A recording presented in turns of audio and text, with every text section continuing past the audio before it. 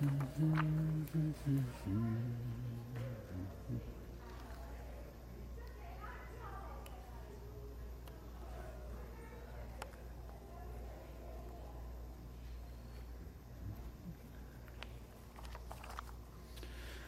go ahead and turn in your Bibles to 1 Chronicles chapter 1. We have come upon the last two books of the Bible that we have yet to study as a church. And so tonight we're going to be starting in 1 Chronicles, and I would imagine we'll get through that. And next week we'll do 2 Chronicles, and that's not going to happen. But we are nearing, not so much the end, but just a lifetimes of laps through the Scriptures. So as long as the Lord gives us, we'll just keep going. As you're turning to 1 Chronicles chapter 1, the guys told me outside, Steve Blackhead told them, I had mentioned this morning that there was a young man, D'Angelo, who I went to visit last Friday, and he's bedridden and he's physically not doing well. Well, there was a turn of events where he stopped breathing, and he's in the hospital right now. And so I just want to lift him up in prayer. Let's pray. Father, we come before you, and I lift up D'Angelo to you, and I pray, God, that you would meet him in a very real and practical way, Father, so that he would have a comfort and a peace, Lord. I pray for his parents, the family, and Steve, and just those who love him, and just pray, God, that your hand of grace would be upon all. Father, I just lift him up to you right now and just pray. Father, we pray that you would preserve his life. And Father, even miraculously heal him. But Lord, we just look for your will to come to pass. And so, Father, I lift him up to you and just pray for your blessings on that family. Pray that you would meet D'Angelo, God, in a very real and personal way. He is a born-again believer. So, Father, I just pray that he would have that peace that surpasses understanding. And so, Lord, I lift him to you and just pray, God, that your arms of grace would encompass him, we ask. In Jesus' name, amen. Keep him up in prayer as we go through the week, and if there's any updates, I'll keep you informed through the prayer chain. So we've come to this book of Chronicles, not to be confused with the book of Chronicles of the kings of Israel or the kings of Judah. It's the book of Chronicles.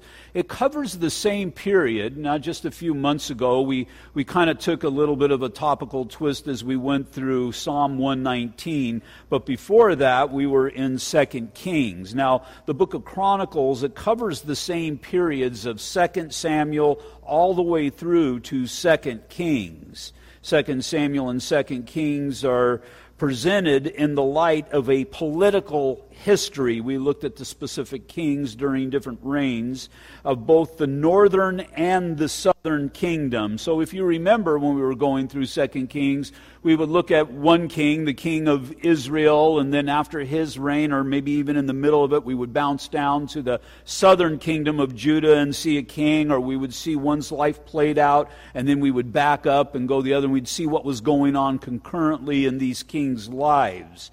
Well, as we're going into 1 and 2 Chronicles, they are presented in the light of the religious history of Judah, because the focus is going to be on the Davidic reign in the southern kingdom with the great promises of Messiah to come through the line of David. In 1 Chronicles, chapters 1 through 9 are the genealogies from Adam to King David. In chapters 10 through 29, it speaks of David's reign over the United Kingdom of Israel. The United Kingdom of Israel, well, during David's reign, Israel will be as one, and David rules as a king over this singular kingdom. Solomon enters into the picture after the death of David, and Solomon, he didn't quite have the heart that Dad did, as I believe I pointed out this morning. He was disobedient in that Deuteronomy told him not to multiply horses, wives, or riches, and he did all three things, and God said he was going to tear the kingdom away from him. But because God is gracious and he gave great promises, it was God's desire, and this is important even for tonight, that we would be able to follow the line of David all the way through to Messiah. So instead of just completely taking the kingdom away, he divided it into two. The two kingdoms were Judah and Benjamin. They were together. And then there were the 10 tribes in the northern country of Israel. key verses of Chronicles is First Chronicles chapter 17, verses 11 through 12.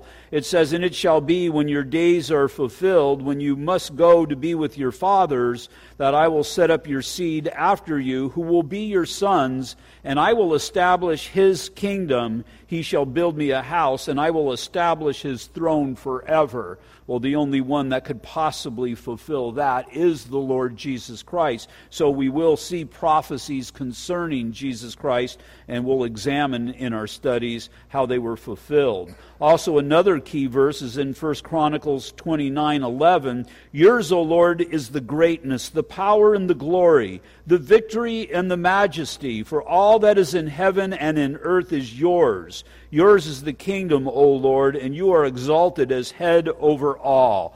Just a reminder that there's not a king that exists here on earth that is able to take the place of our God who is in heaven, who is seated upon the throne. So many times, the elections, we get caught up in all of the promises and we expect to gain a better life from the elected official, when in actuality, our quality of life comes from our relationship with the Lord and the goodness that comes from the Lord. The author of the book of Chronicles is unknown, although most commentators, for one reason or another, look towards Ezra. Ezra the scribe. It just really doesn't matter in that this book we know to be inspired by the Holy Spirit. So ultimately, it was the Holy Spirit who moved in the heart of man to see this book included in the Scriptures and even be taught at Calvary Chapel, Ontario tonight. In Jewish circles, the author is referred from time to time as the chronicler. The author is referred to as the chronicler, just simply the one who wrote Chronicles. The word Chronicles literally means words of the day. So it's really a good history lesson. Actually, all 1 Samuel, 1 and 2 Kings, 1 and 2 Samuel, 1 and 2 Kings, 1 and 2 Chronicles. If you're a person who's in history and you like that background, this is a good place for you to be, good books to study. When we go to Israel, we see these things played out. We see a lot of the areas that are being spoken of.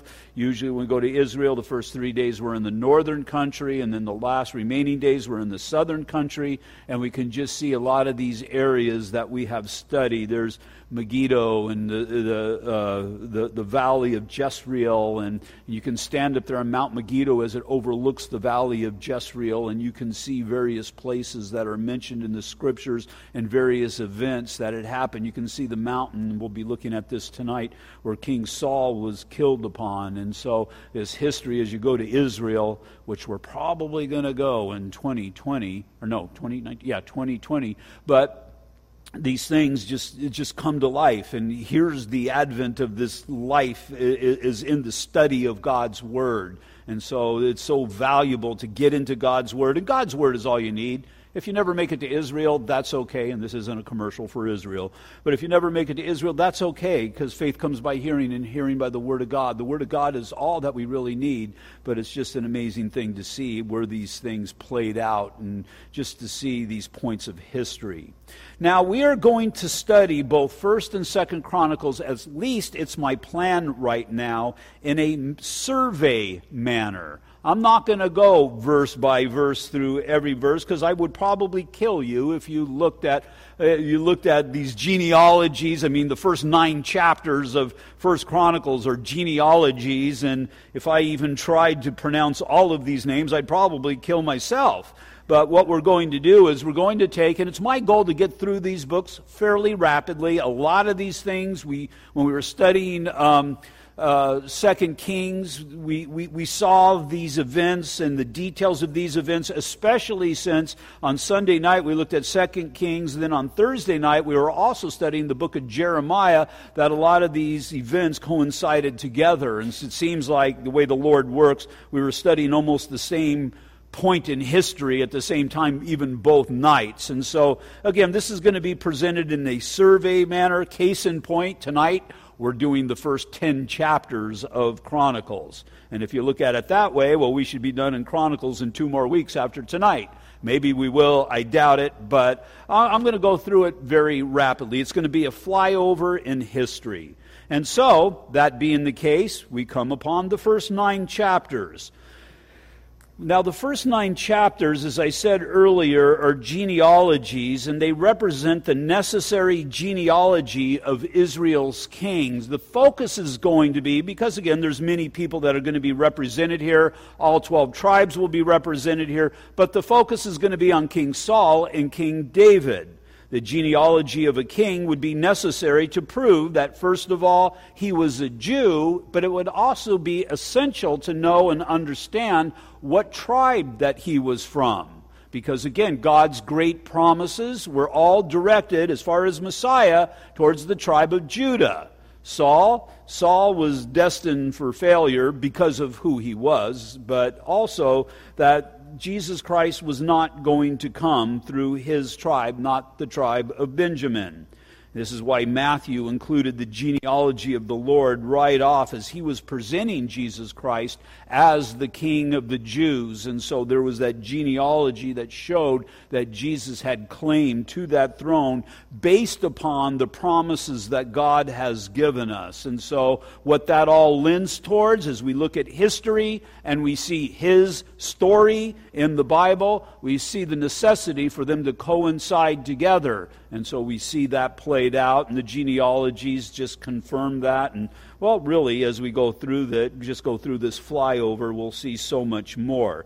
And so of the utmost importance is King David and Jesus Christ coming through the line of King David, because that's what lends towards the truthfulness of the Word, because God said. We see it in 2 Samuel chapter 7, and we'll see it in Chronicles chapter 17 when we get there in the weeks to come, this great promise. And so part of what Jesus did as he came in the flesh was to fulfill the Word of God. He had to fulfill every prophecy that was given concerning him.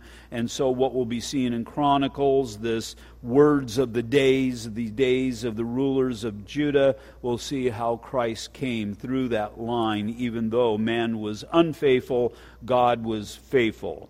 And so first we come to chapter 1. Chapter 1 is the genealogy of Adam through the chiefs, all the way through to the chief of the Edomites. This is the line of the patriarchs as they are being established.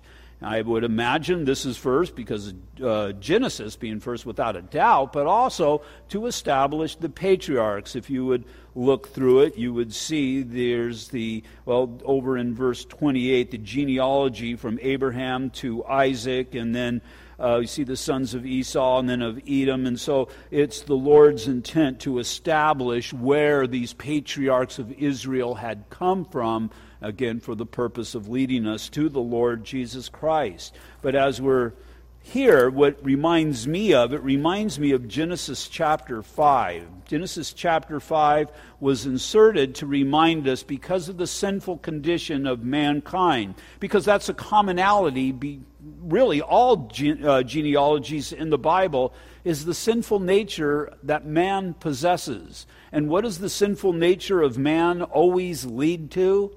It leads to death. In Genesis chapter 5, just for instance, verse 18, Jared lived 162 years and begot Enoch. After he begot Enoch, Jared lived 800 years, and he had sons and daughters, and so all the days of Jared were 962 years, and he died. And so if you would go through chapter 5, you would see that commonality between everybody who was listed there, and he died. And so we see the sinful nature of man established through Adam. As sin entered into the equation, death entered into the equation as well. Romans chapter 5, verse 12, therefore, just as through one man sin entered the world, and death through sin, and thus death spread to all men because all sinned. And that's one of the things that stands out as we study these patriarchs, is that they were sinners. I mean, they sold their own brother into Egyptian slavery. These men were, look at Judah. Judah is the one whom the line of the Lord's coming through, and he had relationship with his daughter-in-law. And you just see the mess that man fosters apart from God, but you also see how God works with that, and God is glorified through that. And Our Lord is the one who's delivered us from these things. In chapter 2 of 1 Chronicles, we see the genealogy of the sons of Judah, and really here, the genealogy of King David is established. We see this in verse 12 of chapter 2. Boaz begot Obed, Obed begot Jesse. And we see that this is the father of King David, and as the father of King David, we see where this fits in his genealogy in that line, so we would be able to trace David's genealogy back to the tribe of Judah. In 1 Chronicles chapter 17, verse 14, I had read it earlier, and matter of fact, we're going to see in these first 9 chapters that the point is going to be firmly established of that line of Judah. But again, in chapter 17, verse 14, and I will establish him in my house and in my kingdom. Now it says forever. As it says forever, then that genealogy must continue on. And you say, well, how can it accurately continue on even today? Well, we deal with the lost tribes of Israel, but in actuality, that's just in our ignorance. There are no lost tribes of Israel. God knows exactly where they are at. And in establishing the worship in the temple, we'll see Levites come back on the scene. We're leading towards the end times. But as far as the line of Judah, it achieved its purpose at the coming of the Lord Jesus Christ. And so we need to, once again, look at the Bible. You can challenge the Bible. You can receive from the Bible. And the Bible invites you to do that. If there's any skeptics in this place, the Bible invites you to come and to challenge it. Men have been challenging the Bible for thousands of years, and the Bible has been found truthful every step of the way. It's kind of a neat thing. I've been asked to teach a class at the Bible College. I'm going to start doing that this Thursday morning. I'll still be here on Thursday nights in Yucca Valley. My wife and I are going to drive out on Wednesday evenings and spend the night at my daughter's house. She lives out there, and I'll be teaching a class in Genesis. And I'm just looking forward to once again going back at those roots of the Scripture, that place in the first chapter where there's so much. Well, there's no controversy in my heart. There's no controversy in the Bible, but man has made it a point of controversy and a point of contention. We taught through Genesis, probably started teaching in Genesis around the year 2000, and I think I spent about a year, maybe a year and a half in the book of Genesis back then, just the beginnings of so much richness there, and I'm so looking forward to that. Chapter 3, the genealogy of David's dependents, those who have come after King David. And what's established here and what we're reminded of is the right of the future generations to sit on the throne of Judah. It's important to keep, and we saw this in 2 Kings, but to keep David's descendants straight and to understand that, again, God's promise is being worked out constantly throughout history. In 2 Samuel chapter 7, verse 13, we see concerning Solomon, he shall build a house for my name, and I will establish the throne of his kingdom forever. So those promises constantly given of the establishment of the throne of David. And you could say, well, I remember when Jesus came and there was Herod sitting on the throne. He wasn't part of this promise. There was times when Babylon came and there was nobody there. Yeah, but again, you need to see the importance that it's all pointing towards the Lord Jesus Christ and that promise and this establishment of this permanent rule of the Lord for all of eternity. And as we go through the Scriptures, we see that God was very faithful in that. Chapter 4. Well, in chapter 2, we saw the line of Judah specifically as it related to King David. In chapter 4, we're going to see it, or we see it generally as it relates to the line as a whole. Now, a point that I want to point to make here is in chapter 4, verses 9 and 10. This was a sensation. I believe it was around 2001. There was somebody, I can't remember who, wrote a book called The Prayer of Jabez. And let me read the scriptures, verses 9 through 10. It says, Now Jabez was more honorable than his brothers, and his mother called his name Jabez because I bore him in pain. Jabez literally means grief. And Jabez called on the God of Israel, saying, "Oh, that you would bless me indeed and enlarge my territory, that your hand would be with me, and that you would keep me from evil, that I may not cause pain." So God granted him what he requested. And I remember somebody wrote this book, and it became a big marketing thing, and there was the prayer of Jabez. It was punched out on bracelets and jewelry, and I remember somebody gave me a little coin that had the prayer of Jabez, and this particular person that wrote the book says, well, if it worked for Jabez, it'll work for you, so if you pray this prayer every day, then God will bless you as well. Well, that's not really the way prayer works, and it just wasn't,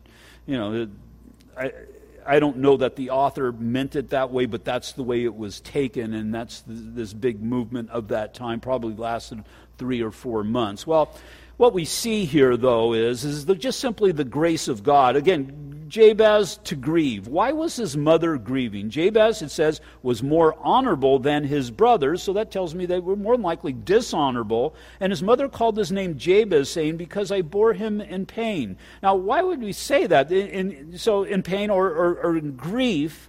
And then his brothers, well, I have to imagine, I would guess Jabez's mother, as she was pregnant again, probably saw, and again, this is conjecture on my part, but probably saw the state of the integrity and the character of Jabez's brothers, of her other sons, and I would imagine, here I'm going to bring another one into the world. But it says, and Jabez, and this is how you change the trajectory of your family tree, Jabez called on the God of Israel. Now, he did pray. Not that we pray this exact prayer and think for a blessing to pop up. It's a lot, what God's blessings and the way God moves is so much more deeper than something as superficial of repeating a prayer every single day. But here, he called, this was a man who decided to work change. Now, again, Jabez means to grieve, and it is possible, somebody said, well, maybe he had a birth defect, maybe it was a sickness, and all of this. I just see where the author and the Holy Spirit thought it important to include the phrase that he was more honorable than his brothers. And so here's a man who has got a heart for the Lord, who is seeking the Lord. And that's where change comes in a family. That's where change comes in broken hearts and in disobedience to God and the results that is brought through that. He called on the God of Israel. Now, what you have here in verse 10 is an expression of Jabez's heart. And again, it's not a pattern for prayer. It's not something that we repeat over and over and over and over. Matter of fact, God has told us not to pray in such a manner. Even the Lord's Prayer, He's given us a general outline on how we are to pray. Jesus didn't say, pray this specific prayer and pray it over and over, because what we do when we start doing things like that, we just mindlessly start praying because it just becomes routine in our life. Before we got saved, when my son was having his first communion, he needed to learn the Lord's Prayer. And he asked me, Dad, can you help me learn the Lord's Prayer? And I said, sure. Our Father who art in heaven, hallowed be thy name, thy kingdom come, will be done on earth as in heaven. I just rattled off. He says, wait a minute, say it slower. Our Father who art in heaven. I couldn't say it. I could spit it out, but I couldn't say it. And then he asked me, what does art mean? Who's art? And what's he doing in heaven? And I didn't have an answer for that because I didn't know what they meant by art in heaven. I assume it means he is in heaven.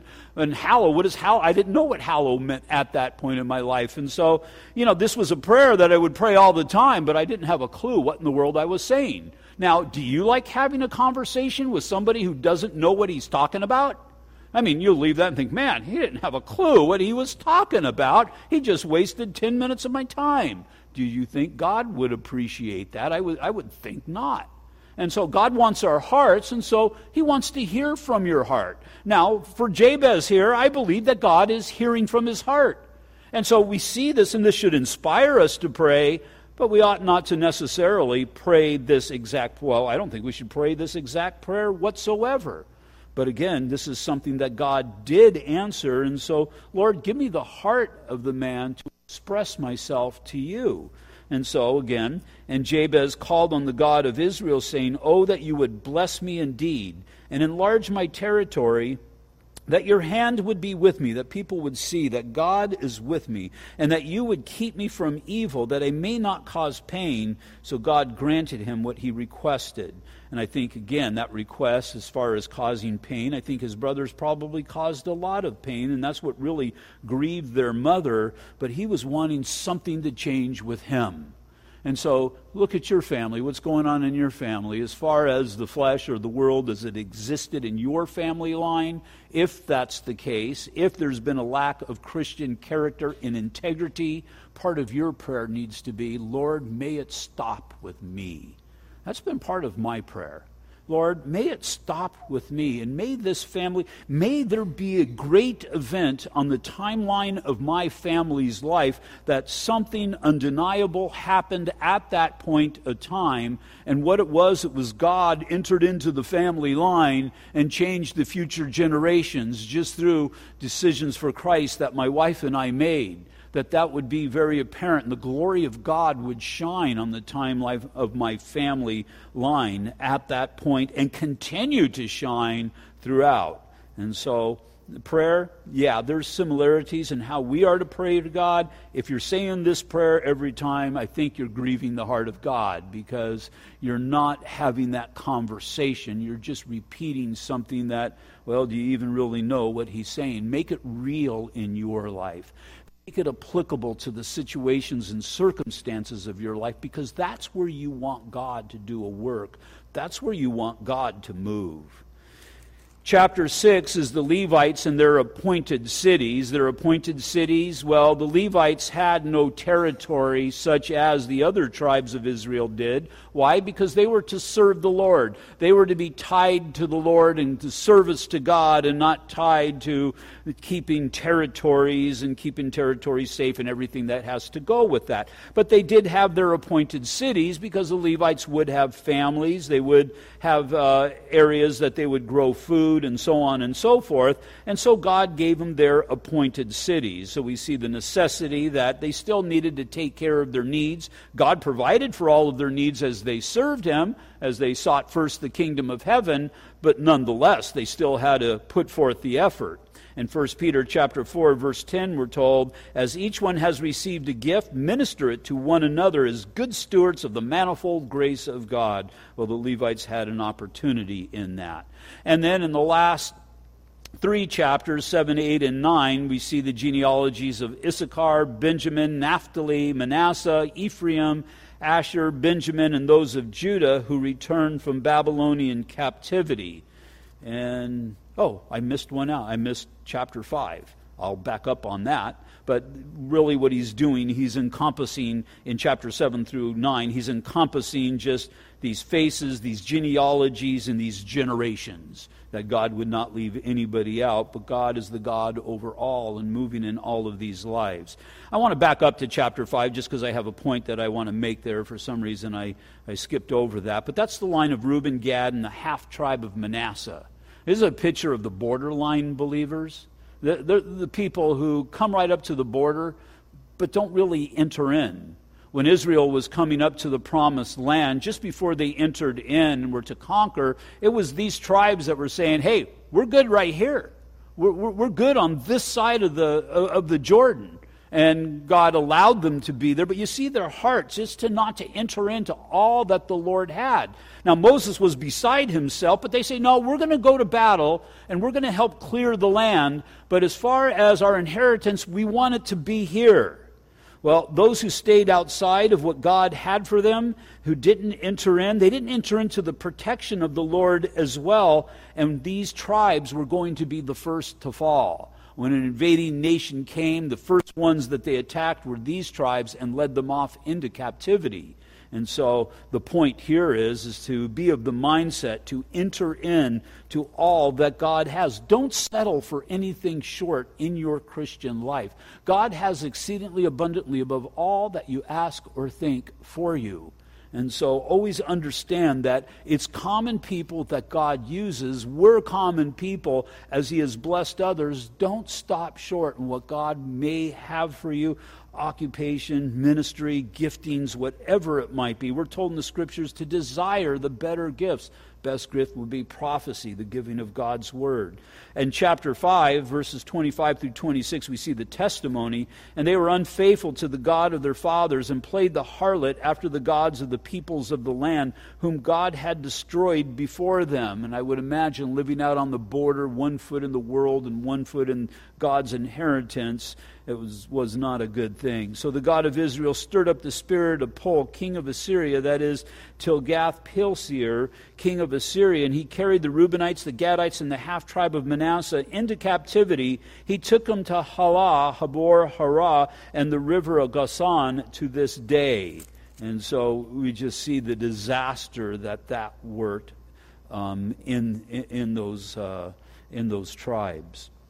One other thing before we enter into chapter 10, and that's where we'll land for the remainder of our study tonight. You see the genealogy of King Saul starting in verse 35 through to the end of the chapter. Once again, God just wants to establish who this man was, and as we get this relationship with him, as we look back on what we see in 1 Samuel, we see, well, again, David's testimony, Acts chapter 13, verse 22. David is a man after God's own heart. Saul was a man who was really for himself. He always seemed confused on the Lord and the things of the Lord because he allowed the world a bigger portion of his life than his relationship with God. And what we're going to see here is the man who does that, it's sooner or later going to lead to his downfall. You cannot serve God and mammon. There's no such thing, really, as a borderline believer. There's no condemnation for those who are in Christ. But what about those who are on the border? Those who are half in and half out? I present to you, there's no such thing as half in and half out. I think that those people who are half in, really, in actuality, are all out. They're just fooling themselves and fooling others. God has called us into this wonderful life and this relationship. As far as a husband and wife, there's no such thing. You know, I'm going to be married to you kind of like half the time, and half the time I'm going to spend with Jane over there. I hope nobody's name here is Jane because it's not the point. But, you know, that just wouldn't work. When I married my wife, it was goodbye to all the old girlfriends, and for her, all the old boyfriends. We were all in, and as we were all in, our relationship thrived. No relationship thrives when you're just half in. Well, Saul, if you will, was half in. So before we can start, and we'll be starting it next week in chapter 11, but before we can install David as king, we need to remove Saul from the throne, and that's exactly what happens here in chapter 10. So starting at verse 1 in chapter 10, and we'll pretty much go verse by verse through this chapter. Now the Philistines fought against Israel. Now, very rarely do you see Saul entering into a battle full-fledged. Usually he was just making the motions. Remember when David came and killed the giant? What was Saul doing? Again, you go to Israel, you see the Elah Valley. It's all right there. There's a wash that goes through the middle. As I said many times before, I pick stones out for my grandchildren there. But there's one side of a hill over here and another side of the hill over there. Probably a mile in between, something like that, maybe half a mile. And so you could see both armies and their battle array up there. But what they're doing is kind of like two boxers. You know, when they're introducing them in the ring, if you ever watch boxing, they're kind of staring each other down. Well, that's what these two armies were doing. They were just kind of staring each other down. Then Goliath would come over and he would mock their God, and they're afraid of Goliath. And David, when he came, he was just beside himself. We're the children of the living God. Why are we putting up with this? That's a paraphrase as well. And so finally, Saul is going to face the Philistines. And really what I think happens here, I think he was probably brought to the end of himself. At this point, he had no choice but to face the Philistines. But unfortunately, he was ill-prepared. Now the Philistines fought against Israel, and the men of Israel fled from before the Philistines and fell slain on Mount Gilboa. So it doesn't even sound like it was much of a battle before they turned tail and ran. Then the Philistines followed hard after Saul and his sons, and the Philistines killed Jonathan, Abinadab, and Malchishua, Saul's sons. And the battle became fierce against Saul, and the archers hit him, and he was wounded by the archers. Then Saul said to his armor-bearer, "Draw your sword and thrust thrust me through with at least these uncircumcised men come and abuse me. But his armor-bearer would not, for he was greatly afraid. Therefore Saul took a sword and fell on it. So Saul committed suicide.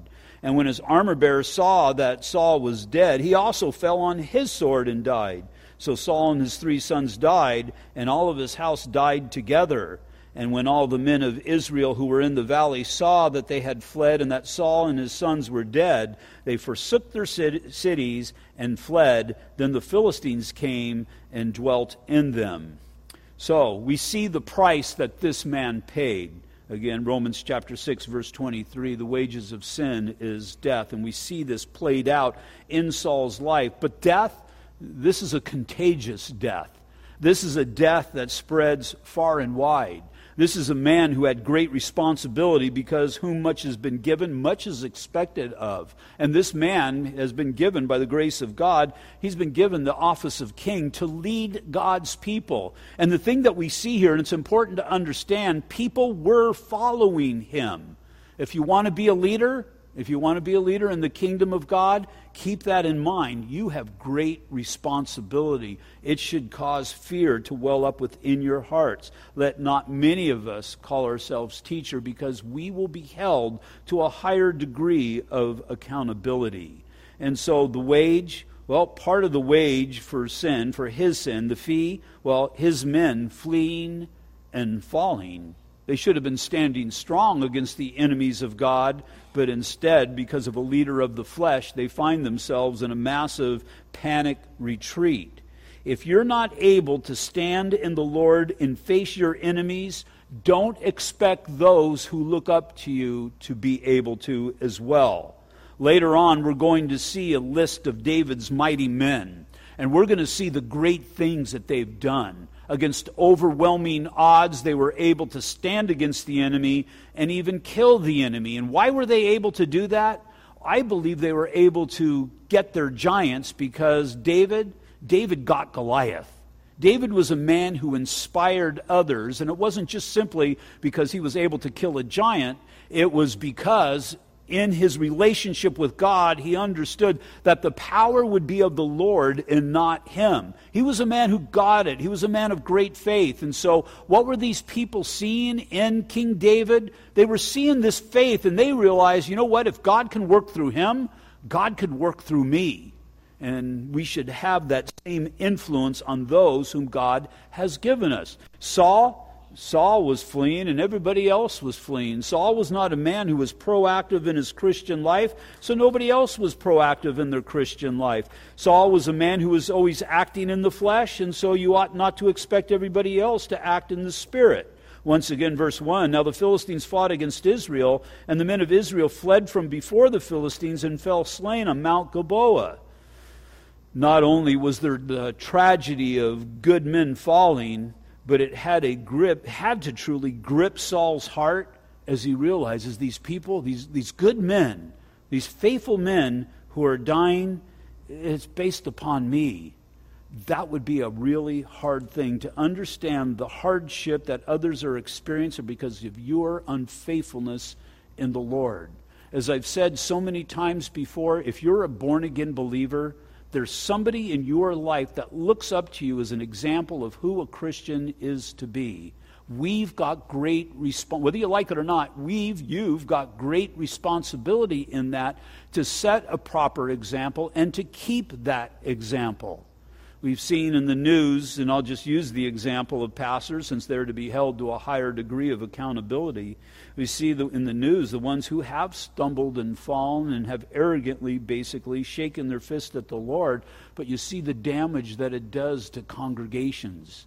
To stand on a stage, there's a higher degree of accountability. Pastor or worship leader. To be a leader of a ministry, greater degree of accountability. What does that mean? The idea is there's going to be greater scrutinization of your life, that you would live your life according to the Word of God. And again, we see the walks of other people.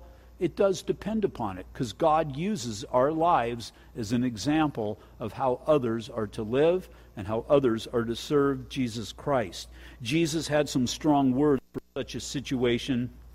In Luke chapter 17, verses 1 and 2, Then Jesus said to the disciples, "It is impossible that no offenses should come." It's impossible that no Philistine should come. No, but no offenses should come.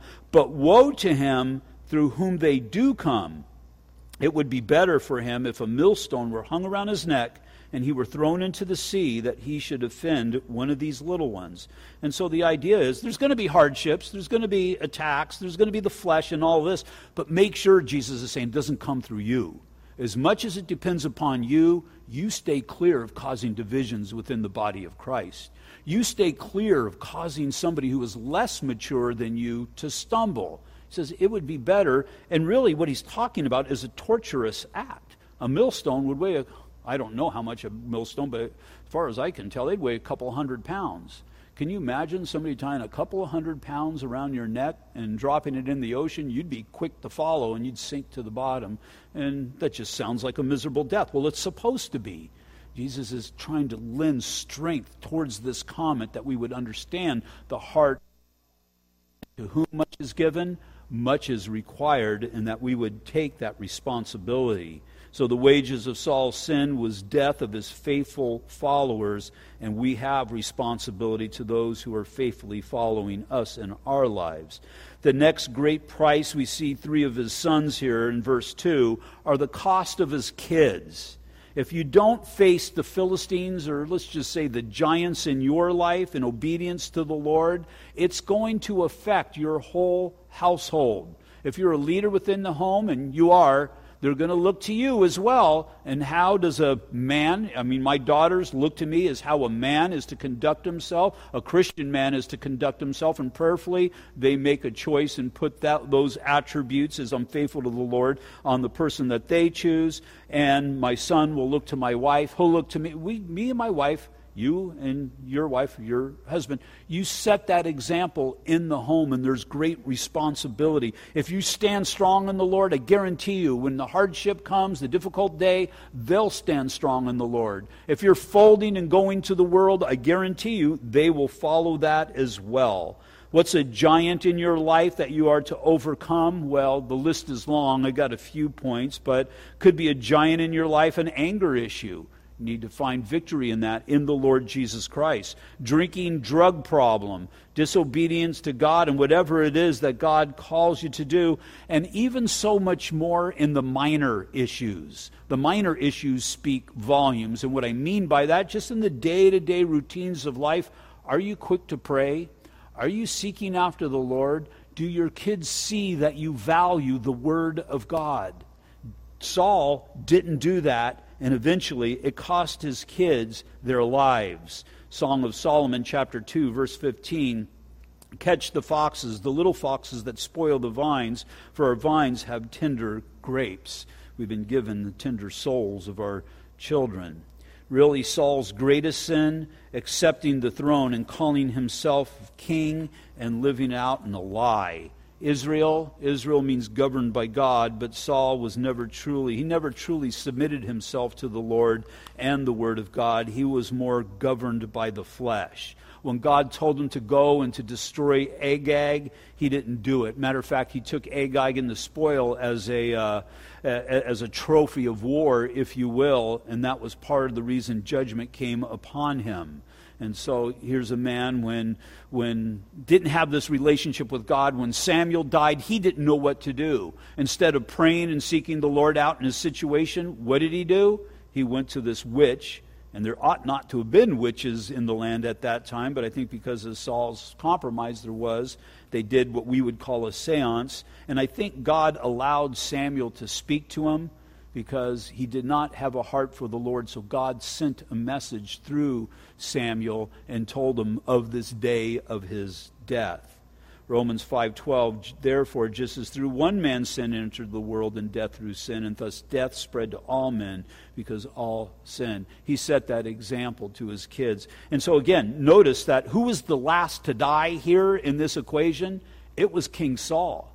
He saw that his men were fleeing for their lives. He saw that they were dying on the hilltops. He knew that his sons were dead. And I think that's a bigger part of the reason why he ended up falling upon his sword. Now, I'm sure he was concerned about being taken captive, but at that point, he just saw all was lost and what a mess he made of his life. The last great price that the wages of Saul's sin extracted from him was the payment of his life. Again, verses 3 through 6. The battle became fierce against Saul, and the archers hit him, and he was wounded by the archers. Then Saul said to his armor-bearer, "Draw your sword and thrust me through with it, lest these uncircumcised or these godless men come and abuse me." But his armor-bearer would not, for he was greatly afraid. Therefore Saul took a sword and fell on it. And when his armor-bearer saw that Saul was dead, he also fell on his sword and died. So there's another one that he dragged down. Saul and his 3 sons died, and all of his house died together. The payment of his life. An interesting correlation of contrast here between Israel's first king and its last king. Look at the examples between King Saul, a man who operated in the flesh, and the King of Kings and the Lord of Lords, he who was the ultimate acting in the Spirit. There are some similarities, but obviously differences. Similarities, both seem to have died in defeat and failure. We know Saul did. Jesus, it seemed to be, but he ended up a great victory. Both were severely wounded before their death. Both gave up their lives of their own will. The followers of both scattered upon their deaths, and both bodies are later claimed for burial. The differences? Well, we know 3 days after Jesus' death, he came back to claim victory over death. Saul, we don't even have a clue what became of his body ultimately. I mean, I know what the Scripture says, but we're not sure where that is. Saul's death resulted in the occupation of the enemy. Jesus, he set us free. Saul died because of his sins. Jesus died because of your sins. The Bible tells us that Saul's reign as king ended here with another soon to start. Jesus started at his death, and his rule will last for all eternity. Verses 8 through 10, and it says, "So it happened the next day when the Philistines came to strip the slain," so they didn't even know that they had killed the king. They're going and they're taking the plunder from the bodies. It says that they found Saul and his son fallen on Mount Gilboa. And they stripped him and took his head and his armor, and so these would be trophies of war, and sent word throughout the land of the Philistines to proclaim the news in the temple of their idols and amongst the people. Then they put his armor in the temple of their gods and fastened his head in the temple of Dagon. And when all Jabesh Gilead heard all that the Philistines had done to Saul, all the valiant men arose and took the body of Saul and the bodies of his son, and they brought them to Jabesh and buried their bones under the tamarisk tree at Jabesh and fasted 7 days. So you see that these men are honorable. They see that their king, whoever their king may be, but their king has been taken captive by the enemies, and this ought not to be so they're willing to risk their lives. Now, on the tour of Israel, you go to Bet Shean. Bet Shean now is ruins of a Roman city, but there is a hill that is there that towers over the city. It's probably maybe 4 times as tall as this building. I can't tell you. It's maybe 100 yards tall. I don't know, but it commands over the valley, overlooking the Jordan River and whatnot, and it's believed that's where Saul's body was hung from. And what are the enemy doing? They're proclaiming that we've got victory over these people who are the supposed God. Well, you've got these men that are beside themselves because of it. They're realizing, these men of Gilead, that this ought not to be so. And so really what you need to see is the lack of integrity of King Saul, but still you see these men who are dedicated to the knowledge of who God is. And God has ordained this man, regardless of who he is, for that office. And so we're not going to allow the enemies of God to boast over the appointed of God or the anointed of God. In verse 13 it says, and here's the reason of Saul's death. So Saul died for his unfaithfulness which he had committed against the Lord, because he did not keep the word of the Lord, and also because he consulted a medium, the witch of Endor, for guidance. But he did not inquire of the Lord. That means he could have inquired of the Lord, but he did not inquire of the Lord. Therefore he killed him. God killed Saul and turned the kingdom over to David, the son of Jesse. So you have the reason of his death there. Let not many of you become teachers. You'll be held to a higher degree of accountability. Question has to be asked. You see that at one point he was a man filled with the Spirit. Where's King Saul today? Is he in that waiting place for the judgment of all those who are of the world, to be condemned for eternity apart from God? Or is he in the presence of God? It's kind of a hard thing. Just because God killed him doesn't mean that God condemned him. Doesn't mean that he didn't know either. And that's the thing. You start looking at an element of man's life and his unfaithfulness to God, and what kind of he had a greater relationship with Samuel than he did with the Lord. And so I could probably make a compelling case both ways. But the thing about it is, when somebody's not faithful to God, when they're not seeking after the Lord, and this is more important for yourself when you look in the mirror, there's no surety. There's no surety for those who have one foot in the world and one foot in, if you will, the church. And so, again, I think I could probably make a compelling argument both ways. And so you see the difference in how God judges a person versus how we judge a person. How we judge a person, well, we see in Saul's example in 1 Samuel 9:2, and he had a choice, and handsome son whose name was Saul. There was not a more handsome person than he amongst the children of Israel. From his shoulders upward, he was taller than any of the people. And I look at that and I think, man, that's how we elect presidents in this country. You know, it's a popularity contest. I mean, you know, for the most part, that guy looks like he would be a really good president, but you've got to look deeper than that. How did God judge as he looked in Saul's heart? Again, chapter 10, verse 13. So Saul died for his unfaithfulness. He was not faithful to God and what God had called him to do. For his unfaithfulness which he had committed against the Lord, because he did not keep the word. He was not a man of the word of God. If you don't keep the word of God, you're not right with God. And how many times do we see these presidents that call, or these candidates that call themselves Christians, but you never see them darken the doorstep of a church, or never really do you see them reading the word of God.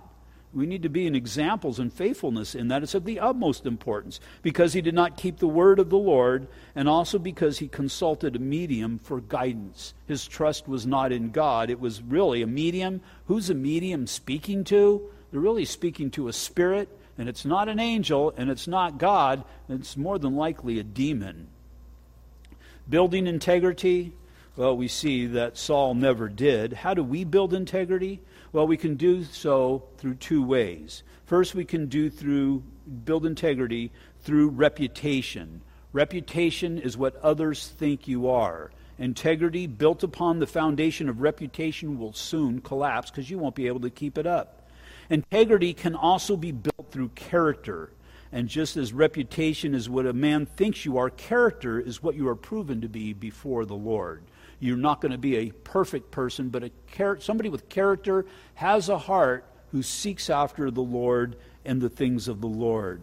As for King Saul, the wages of sin is death, but the gift of God is eternal life in Christ Jesus our Lord. So that's what we are going to be working towards. If you take the line of Judah and the promises out of the equation, you take the Lord Jesus Christ out of the equation, and you're just stuck with a line of men who are similar to Saul. And we see that in the northern kingdom rulers and how none of them ever did what was right in the sight of God.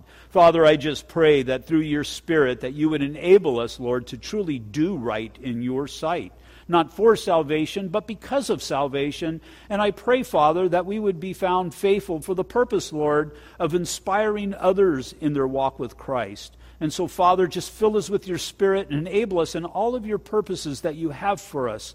That, Father, we would be those who are leaders of men and women, and because of that, Father, the kingdom of heaven would be stronger. And so, Lord, we just lift all to you once again, thanking you for this day. I pray for those who have come out, Lord. I pray that you would go before them and bless them. I pray for D'Angelo, Lord, that your hand of grace would be upon him and his family during this hard time. And I pray, Father, for those of us who will be going into unsaved homes tomorrow, that you would give us the word, Lord, the words to speak, that we would be that example that you've called us to be. And so, Lord, we just thank you for tonight, that you'd be glorified through our humble lives, we pray. In Jesus' name, amen. Will you all stand, please? Once again, we are having our baptism and our anniversary day. It's going to be on the 23rd. It's designed to be just a celebration just because we're Calvary Chapel, Ontario, and just the great things that God has done. That'll be our Sunday morning service. Later on that day at 3 o'clock, we're going to be having a baptism at Frank and Darlene's house. The maps will be at the information booth. If you want to be baptized, we need to get you signed up. Not that you have to be signed up, but we'd just like to get a good idea on who's getting baptized and who is, well, not so much who isn't, but who is getting baptized. Also, our couples retreat is coming up, and Richard and Rosemary will have a little bit more to say about that Sunday morning next week. But we've got a lot going on this time. Usually August is a time we don't do anything. We kind of take a break after the busyness of summer and all, but we're still moving forward, and people are still perishing out there, and the gospel's got to go out. God bless you guys. Have a great week.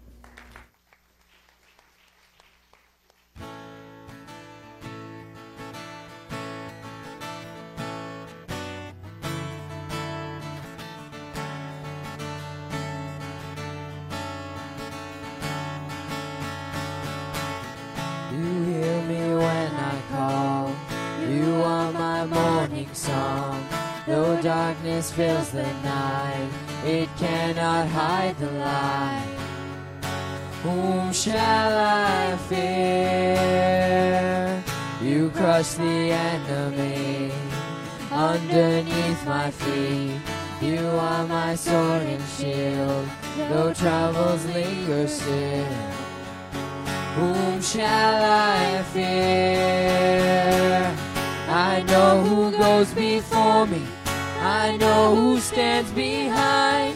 The God of angel armies is always by my side. The one who reigns forever, he is a friend of mine. The God of angel armies is always by my side.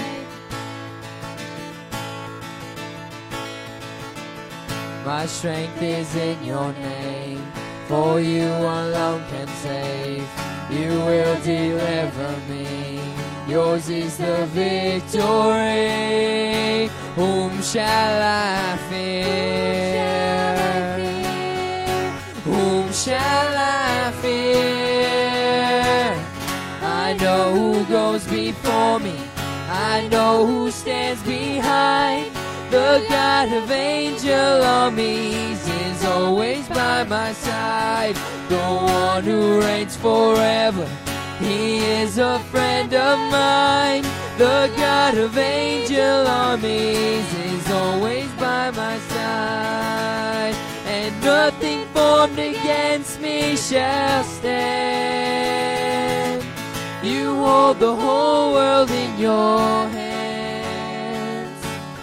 I'm holding on to your promises. You are faithful. You are faithful. You are faithful. I know who goes before me. I know who stands behind. The God of angel armies is always by my side.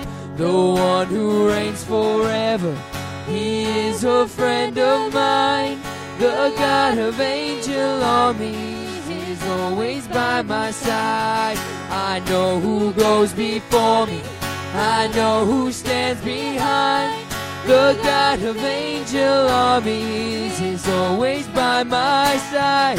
The one who reigns forever, he is a friend of mine. The God of angel armies is always by my side. The God of angel armies is always by my side. Amen. Have a blessed night, everyone.